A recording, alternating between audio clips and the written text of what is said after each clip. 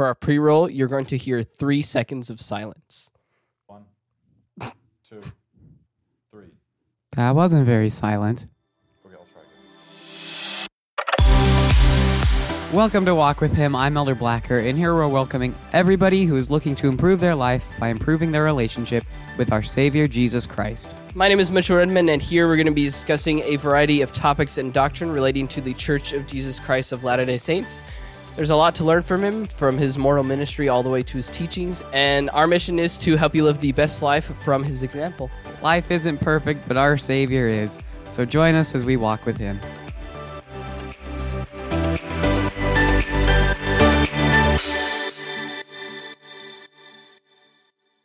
And today we're going to talk about culture versus doctrine. Is it culture or is it doctrine? Who's to say? It's your lucky day. It's both. Both. Oh, curveball. So this is actually the second episode of 2024. I already posted the first one because we all decided to got sick. I got sick. Got sick. Several. Oh, yeah, I didn't. Oh. You didn't? No, he did not. Really? Even though he was over at my house. And somehow your entire family did not get sick. Maybe a couple people in my family got sick, but like half the people I knew got sick at some point in like the last month. But this guy's immune, so. I've only gotten sick like twice in like the last 6 years, but those 2 times are like the sickest I've ever been, like by far. Both of them were to the point where I would swallow my spit and throw it up. There you go. I hope nobody was eating when they were listening to that. Okay. That is my comment. This is, What were you say? Oh, I was going to ask you a question. Okay, go ahead. Because you've been wanting to talk about this for a long time. Yes. Why is that the case? I mean, first, it was just an easy topic for me to come up with because I feel like it's, first of all, a pretty universal thing in like all religions. I mean, it's inevitable with most religions because it's a certain way of living based on the rules or kind of the guidelines everyone's following. They're going to have a certain culture with that. I like how you said everyone, like applies to every single religion. I was super excited to talk, like when you first brought it up, I was like, let's go. Because one of the lessons at FSY that really stuck with me, amazing lesson, was culture versus doctrine. Yeah, the fence laws, is that what they called it? There was a regional institute thing. I don't even know what you call it. They talked about fence laws, which we'll get into later, but it's basically the laws that exist to protect the commandments. Like these laws aren't actually commandments. Does that make sense? Fair enough. I understand. They're kind of like wear a white shirt during sacrament. You don't have to, but it's like... The ultimate point of going to the sacrament is to worship Christ and to partake of the sacrament, right? Wearing a white shirt is to help you remember what you're doing is important. I like your story of like the guy in the ward, or like the inactive guy who showed up and he was like he was scared, like what he would... You explain it better. Oh, okay. I put the pressure on. So, there was a guy. He was inactive. I'm not going to tell it like that. Mitchell, you probably have horror stories from like people showing up to church and then the culture gets in the way of the purpose, right? And like what you brought up as a perfect example. Most people, when they show up to church, have a white shirt or a dress, and he did not. And so it sticks out. But I feel like every missionary has like a horror story of like the culture getting in the way of the point because the other people then see the difference and will point it out rather than being accepting. The story that Eli's talking about, though, is where I saw the opposite, and it was really cool because I actually don't have a horror story, which is shocking because I served in Utah. This guy, he showed up and he was actually like a little bit drunk. Not drunk, but tipsy. Yeah, I don't know. It was really cool because we convinced him to come walk around the church, and then we got him to sit in the foyer of the church, and then because he was comfortable in the outside, and then he was comfortable and welcomed by the other people in the foyer, he felt okay to walk into the chapel, and he was able to have a really cool experience there. It was just amazing to see the ward not to understand the doctrine of you came to church and that's an amazing thing, as opposed to, oh, you showed up with a little bit of alcohol in your breath and don't drink alcohol. Like nobody said that to him. And so That's the story. I feel like, and tell me if this makes sense to you, but I think it's probably a location you were in, but I think it's just because people in Utah kind of get it. Like, you can tell when someone hasn't been to church before, or if they haven't been there in a long time, right? And so they've probably seen that quite a bit, and so they're not prone to being like, oh, he's never been here before, and like, you know, kind of alienating him, but it's more just like, oh, he's another guy who has never been to church. And so I feel like they're more practiced, I guess is what I'm trying to get at inviting and welcoming people. I'm glad we all got a sense of culture versus doctrine when Nelson became president. Anyway, he's making all those changes. Yeah. It was cool to know the gospel didn't change at all. I remember my mom teaching my family that. What I really liked a lot about what he did during his time as a prophet, well, he's still a prophet, but just all He's not dead yet. all the changes to the handbooks, like Come Follow Me, Preach My Gospel. When was the New for the Strength of Youth announced? Was it last? I think a year ago. That one was cool too, because I think that one was a more clear message of saying, hey, we're not going to give you a book that's going to tell you step by step what you shouldn't do. We're going to give you a book that teaches you all the doctrine relating to this certain subject, and then you're going to make the decision yourself. In fact, in Preach My Gospel, there's a part in chapter 4, I think, but there's a quote by President Oaks where he's talking about the Lord isn't going to guide you in everything that you pray for. He wants you to pray like daily, obviously, but where it gets problematic is when you're like praying for trivial decisions that ultimately don't really matter. He wants you to use your reasoning that he gave you. So it's not like he's going to guide you in or maybe he'll guide you one way and then you'll be like, well, why did I do this? I should have done something else. Not that he's trying to steer you wrong, but that he's trying to teach you something about either making your own decisions or patience or something like that. I got a question for you, Eli. How would you describe doctrine? Something just set in stone that can't change. Yep. That's pretty much it. I mean, we're not going to talk about a lot what doctrine is because we already did a whole series on it doesn't have to do with the church or anything, just anything that's set in stone that will never change. Yeah. I mean, we share a lot of doctrine with most Christian religions. Just a firm foundation. Yeah. I like that foundation.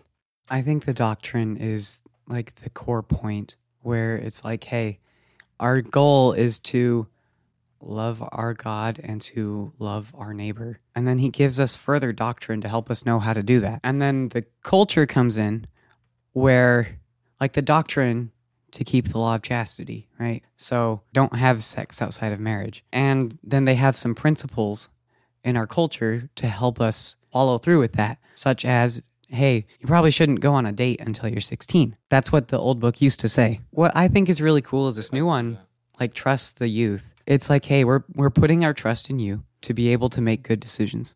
And that's awesome. I have a sense of, because like with these new up and coming youth, that like they're set aside for this time because times are changing and stuff. And so God trusts them more than he has ever. So that's why agency is being exercised. It's being like expounded more, I guess. With a new book, the handbook. Yeah, words that he uses a lot and other people use are like choice spirits or valiant spirits. So there's a really cool analogy that I found talking about the culture versus the doctrine. We kind of already explained it, but I just want to read this little quote. It's from April 1996. So in the video, she holds up a bottle of peaches, which I didn't know that they did this, but she says, "Here's a bottle of Utah peaches prepared by a Utah homemaker to feed her family during a snowy season. Hawaiian homemakers don't bottle fruit. They pick enough fruit for a few days and store it in baskets like this." I imagine she shows it up.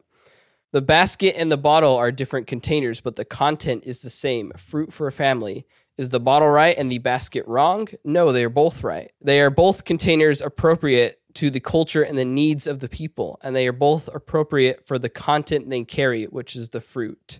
Now, what is the fruit? And I really like, she quotes this. Paul tells us the fruit of the Spirit is love, joy, peace, long-suffering, gentleness, goodness, faith, meekness, and temperance.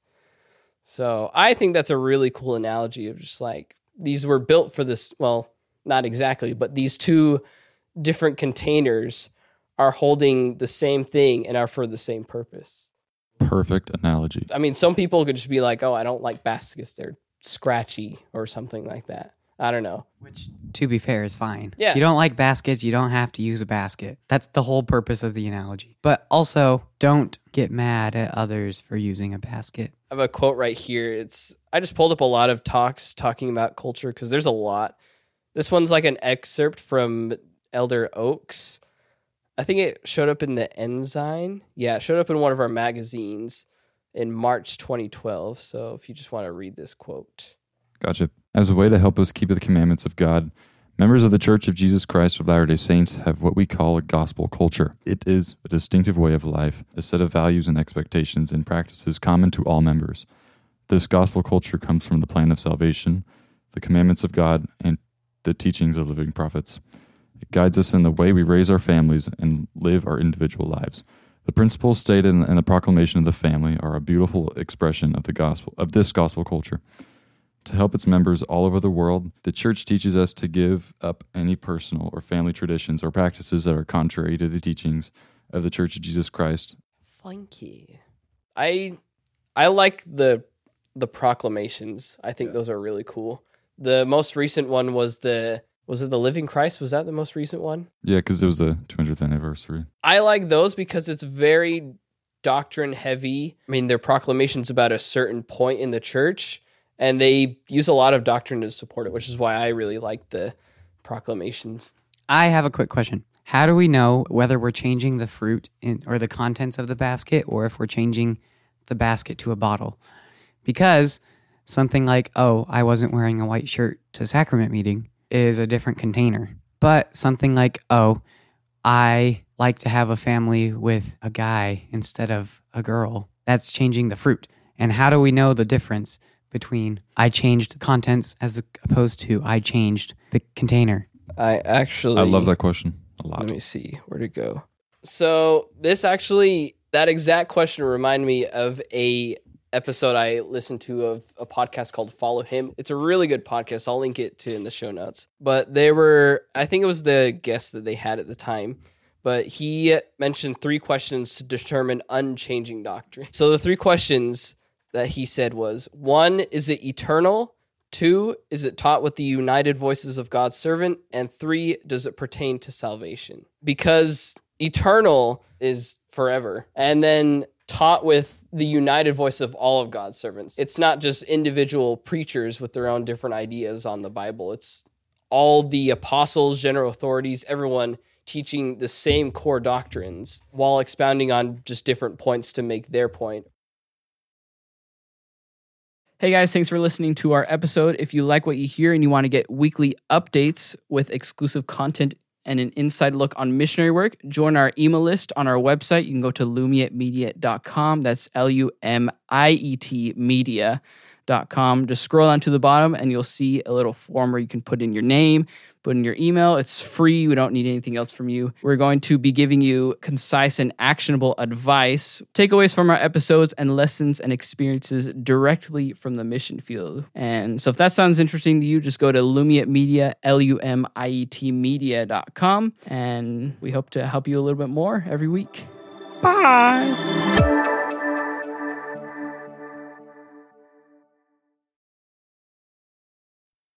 So William K. Jackson gave a talk in October of 2020. He shared a story about somebody from Singapore, but he doesn't even really go into any details about the culture of Singapore. But he mentioned that something about the culture of Singapore was contrary to the gospel of Jesus Christ, and that was preventing him from joining the true church. He says that eventually his friend would join the church and would give up whatever cultural significance he had in Singapore. But he makes a point of saying, like, the gospel of Jesus Christ is not to turn everybody into the same person. It's not that we can't have different cultures and different personalities, but that we need to align ourselves with our Heavenly Father. Although we are all alike unto God. He Yeah. wants us to be ourselves, even though we are all alike unto Him.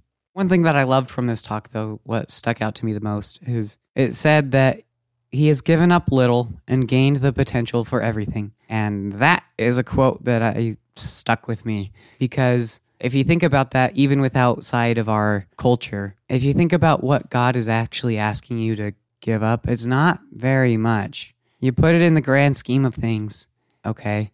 You didn't have a coffee. I mean, everything is hard. It's hard to change. But in the grand scheme of things, he gave up little. And for somebody who was not a part of that culture, it instantly clicked like, yeah, that was little. And then it kind of clicked for me that, there's probably a lot of things that I'm asked to give up. And to a lot of other people, it's very little. And truth be told, it is little. But we have the potential to gain everything. Something that we kind of alluded to, but I want to talk about is fence laws. So I first heard it in the regional institute that we went to like months ago. It's the idea of laws that are protecting the doctrine, that the laws themselves aren't the doctrine. But then there's so many of them that people end up getting them switched. So this is kind of the main point of that discussion that we had. Like Moses, for example, he was given 10 laws. That was it. And then later down the road, up until the time of Jesus, you had the Pharisees, the Sadducees, who had thousands of their own laws. And I feel like Jesus just shows up and he's like, guys, what are you doing here? This doesn't make any sense. It's not helping, and it's not what I intended to happen. In fact, there are many times where he kind of breaks their laws intentionally, because it's like, well, I don't need this law because I'm doing X thing that's good. A specific example that I remember is when he told the blind man or when he made clay and put it on the blind man's eyes. Do you remember that? What law did that break? You're not supposed to create things on the Sabbath. So I guess making clay globs was in violation of that law. They're like, no, this is just a glob. And they're like, no, that kind of looks like a cactus. You created this cactus-looking thing. Or you can't create things on the Sabbath, and he told him to move his bed. Just like these little nonsensical laws that he just disregards entirely because they're not important. Well, what's interesting about those laws is that not only are they not, because fence laws are there to help us keep the doctrine. Those laws were prohibiting the doctrine. It was like actually. restricting. Yeah. Fence laws are there in place for a reason, but those were restricting. Mm-hmm. And especially on the Sabbath, where Christ is like, guys, if your pig was drowning, were you just going to leave it because it's Sunday? No, go grab the pig. Go help out your neighbor. Go be kind to those around you, even if it's Sunday. I think a really good scripture highlighting that is Doctrine and Covenants 88. It's really long. I think it's like 150 verses, if I remember. Oh. I don't remember. But I think the beginning is some sort of correction that the Lord was making to the early church. I don't remember what happened. Usually that's what D&C is kind of like a question or concern that they have, and then the Lord just kind of giving them some help and outlining what they should do next. So at the end, it's this whole list of things that the early saints should do. And I was reading it, I'm thinking to myself, okay, well, this is a lot of like kind of step-by-step things that maybe they'll take a little bit too far. I mean, just reading all that, it's like, oh, if I was a disciple, I would already be doing this thing or this thing. You know what I'm saying? It's like all these things that happen afterwards are just products of becoming a disciple of Jesus Christ, right? It's thinking about what Jesus would do and then doing it depending on the situation. We all know this quote from President Nelson. In the coming days, it will not be possible to survive spiritually without the guiding, directing, comforting, and constant influence of the Holy Ghost. Declan, what do you think of that quote? As we follow the fence laws, we naturally will become more like our Savior, as that is what a fence law is doing. So you mean like if we follow the fence laws, we'll naturally become more like the Savior, whereas if we follow like the raw laws, it'd be maybe a little bit less natural. The uncooked laws. Yes. Like it blends. It's a funny analogy, but yes, correct. Like It works. Yeah, it works just fine. I just wasn't ready for it. the fence laws are there to make it seem more natural. You're saying? Yeah. Yeah. The fence laws are the seasoning that you add to the uncooked raw chicken of doctrine. All right, I got a question for you, Eli. Yeah. Based on everything that we talked about, kind of differentiating between doctrine and culture, right? What do you think are some things that we can start doing to focus more on the doctrine in our lives? Like I said before, seeing President Nelson make those changes, that was just a good glimpse for all of us about the difference between the two. Yeah, I say that again because I'm glad we all have that sense now. But Well, yeah, seeing those changes helps us to realize that. It's a hard question. It's one of those things where I know exactly what you're saying, but I can't just answer it. Or like I like to answer outside the box. You know what I mean? Okay, well, I'll answer outside the box for you. For you, Eli, specifically, you're going to find there's a mission culture. Yeah. Yeah. Even he And- the different missions. Yeah. No, not even that. Just the culture of being a missionary. Yes, like the culture of just your missionary groups. Yeah. Right. There's a culture there that's kind of toxic. It is toxic. It's kind. Yeah, well, you know, In fact, I feel like the Savior sucks out some of that toxin, but he's kind of helpful there. He protects the missionaries. It's so interesting that you say that, and I wish there were more mission presidents or even just people that talked about it. When I was finishing up my pre-mission assessment, I really only had one interview with a guy because, for context, the pre-mission assessment is what missionaries now do as they put in their papers to start preparing for a mission. So they talk to someone from the family services, just like a service from the church, talking about like how are they physically, how are they mentally. But we had a really interesting conversation talking about like the culture of being on a mission. It's like you're allowed as an 18, 20-year-old to have fun, right? You're allowed to talk about video games. You're allowed to Be goobers. yeah, and you don't have to be guilty that every single waking moment was not focused on how you serve the people or how you help. And then the people who are already doing good, like are already trying to be good missionaries, when they hear things like exact obedience, the people who already feel like they're trying just feel worse because they're like, oh, I thought about this one video game that one time as I was talking to my comp or whatever. I mean, that's what happened to me. I felt like every waking moment had to be focused on what I was doing as a missionary. How do I help the people? And it's like, oh, we probably shouldn't have talked about Minecraft for 10 minutes. It's like, no, that's fine. I mean, if you're not staying up till like midnight talking about your Minecraft world or whatever, but it's just like, you're human. You're going to talk about things that you like. So, And there's a balance to be found. Funny enough, Elder Titus had a hard time with that. He kind of went back and forth between the two of like, man, I'm just having a lot of fun and not terribly focused. And then like, oh, I'm really focused. I'm really obedient. And the fun has dipped down. It's interesting. There's a balance to find, and it's pretty cool. I'm glad you guys brought up like mission culture. Another general one that immediately comes to mind is if I didn't get a baptism, I'm not a successful missionary. Yes. Right. The number. there's a whole chapter that tells you what it means to be a successful missionary. It's not the numbers. That's one of the first things that it says. If you care about the people and you're trying to do as much as you can, I think you're being successful. You're planting the seed. If you're not doing the baptisms, you're the missionary that they're going to remember that first came to their house, where a year later, other missionaries might come into their house and they'll be like, oh, I remember these nice couple of guys that came. I'll listen to you.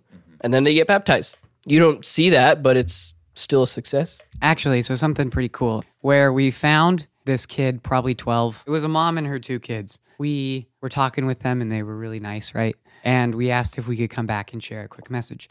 And they were like, sure, that sounds great. So we did, and we taught them about the 10 Commandments. The one kid seemed really into it, and he loved having us around. He made us treats. I don't know why. The first time we went back, he made us treats. And then we had a good time that time as we went a second time. So after going back the next week, though, the mom was essentially like, hey, we kind of thought this was a one-time thing. We don't want you to be coming by every week. And it was like, dang it, okay. And she was like, I'm going to have a hard time telling my son that. But what was really cool is that the Lord gave me the impression that you did your job. The seed was planted. Mm-hmm. And it's like, okay. You taught with the Spirit, and it stuck with them. Yeah.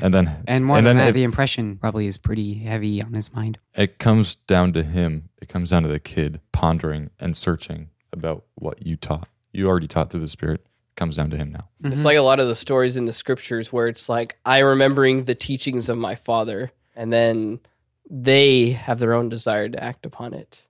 I think President Nelson gave us the most clear answer on the subject of not just culture versus doctrine, but just like how to go forward, trying to follow Christ better. And it's in his most latest talk that he gave called Think Celestially. And it's kind of a subset of like the 3 questions I was talking about. Thinking about, I guess, your endowment, for example. There are all these covenants that you've made, and it's a lot. You probably don't remember all of them, but it's thinking, what can I do today to better follow this commandment, right? Or what can I do to better develop this testimony of Jesus Christ? Like, it's thinking most of the time on important decisions, or even just any decisions. What would Jesus do? Or how would this help me grow more spiritually? Even before Nelson's talk, like, I would think about a lot of things and think of them celestially. And immediately when I do that, I have a sense of, what it is eternally, but also just what it is itself. It's amazing how clear it becomes in your mind when you think about it eternally. We're going to see if Eli can get it right this time. What do you say?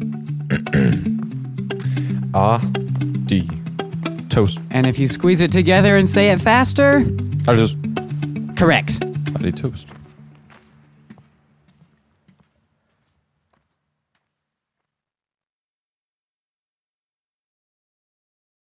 Thank you for listening to us. This is Walk With Him, a podcast about Jesus Christ. And if you'd like to know more about Jesus Christ, we have a website, which is Lumiet Media, Lumiet media.com. On there, you'll find stuff about us, stuff about our Savior, Jesus Christ. You'll find our socials where you can follow us and support the podcast. You can also sign up for our email list, where we give you just some advice, takeaways from our episodes, and experiences that we've had from the mission field. You can join that email list on our website, follow our socials, and if you could rate us, that would really help other people discover the podcast and just start their own journey towards our Savior, Jesus Christ. So thanks again for listening, and we'll see you in the next one. Adi toast.